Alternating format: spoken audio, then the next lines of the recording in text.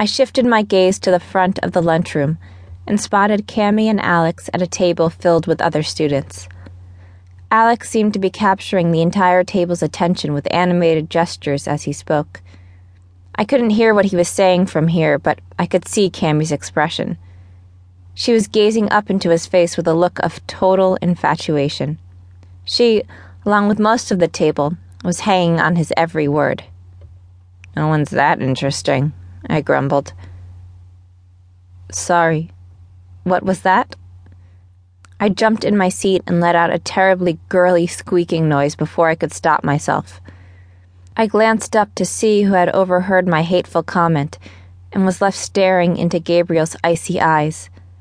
My brain refused to function while I just stared. His black, curly mop of hair fell in disarray, just long enough to fall wildly, but not so long as to hide his eyes. I studied his face, realizing that this was the first really good look I had of him. He was pale, but not sickly looking. He reminded me of marble, strong but beautiful at the same time.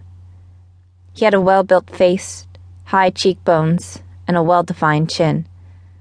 His face wasn't obscured by that layer of baby fat that some of the other boys had, even though they were seniors. He had a good face. A man's face. Every other guy in the room suddenly looked like a boy compared to the man standing in front of me.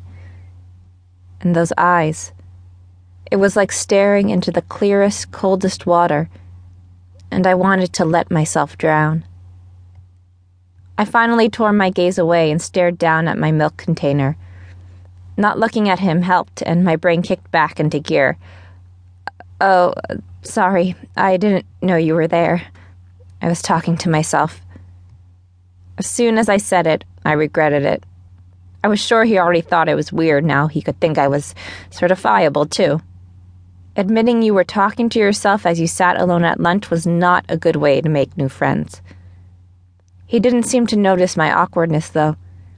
He stood in front of me with perfect posture and a tray containing an apple, a carton of white milk, and a sandwich of some kind. "May I sit down?" he asked with a slight bow in my direction. The mannerism was strangely formal. Yeah, I guess." Articulate and smooth, that's me. No wonder Cammy ditched me in her pursuit of prom dates and popularity. I was a lead weight. "I saw you sitting alone, and I thought you may like the company," Gabriel explained. "Pity. Great. Don't you usually sit over there?" I questioned as I pointed behind me. "If my presence is not wanted, I will gladly return to my own table." He had yet to sit down, and appeared to be waiting for my answer. Wow, I was really messing this up bad. No, that's not what I meant. Please, sit down. I was just wondering why you chose to come over here," I stammered. "I simply observed your absence of company, and I thought perhaps you would like some," he replied. Gee, and I thought no one had noticed my social quarantine. Apparently, no matter how wrapped up people are in their own lives, they can always take time out to notice the weirdo sitting alone. I so love high school. Yeah, my best friend ditched me for some guy. I don't know what has gotten into her lately. That's like #1 of the friend list. You don't ditch your friend for a guy. Wow, overshare much? What was the matter with me? Gabriel smirked and raised his eyebrows. "Where has this friend of yours gotten to? I must know which young man has so captivated her attention to force her to commit such a condemnable offense." I pointed behind him to the front of the cafeteria. "She's over there. She's the blonde with the pink highlights and the ridiculously short skirt.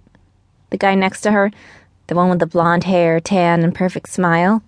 Cute, I guess, if you're into that type of thing. Cammy certainly seems infatuated." I didn't even try to hide the bitterness in my voice. He glanced behind him, and I watched his expression change. His face hardened and darkened. He looked angry, and then as quick as it was there, it was gone, washed away. He glanced back in my direction, his face free of tension. "Are you into that type of thing?"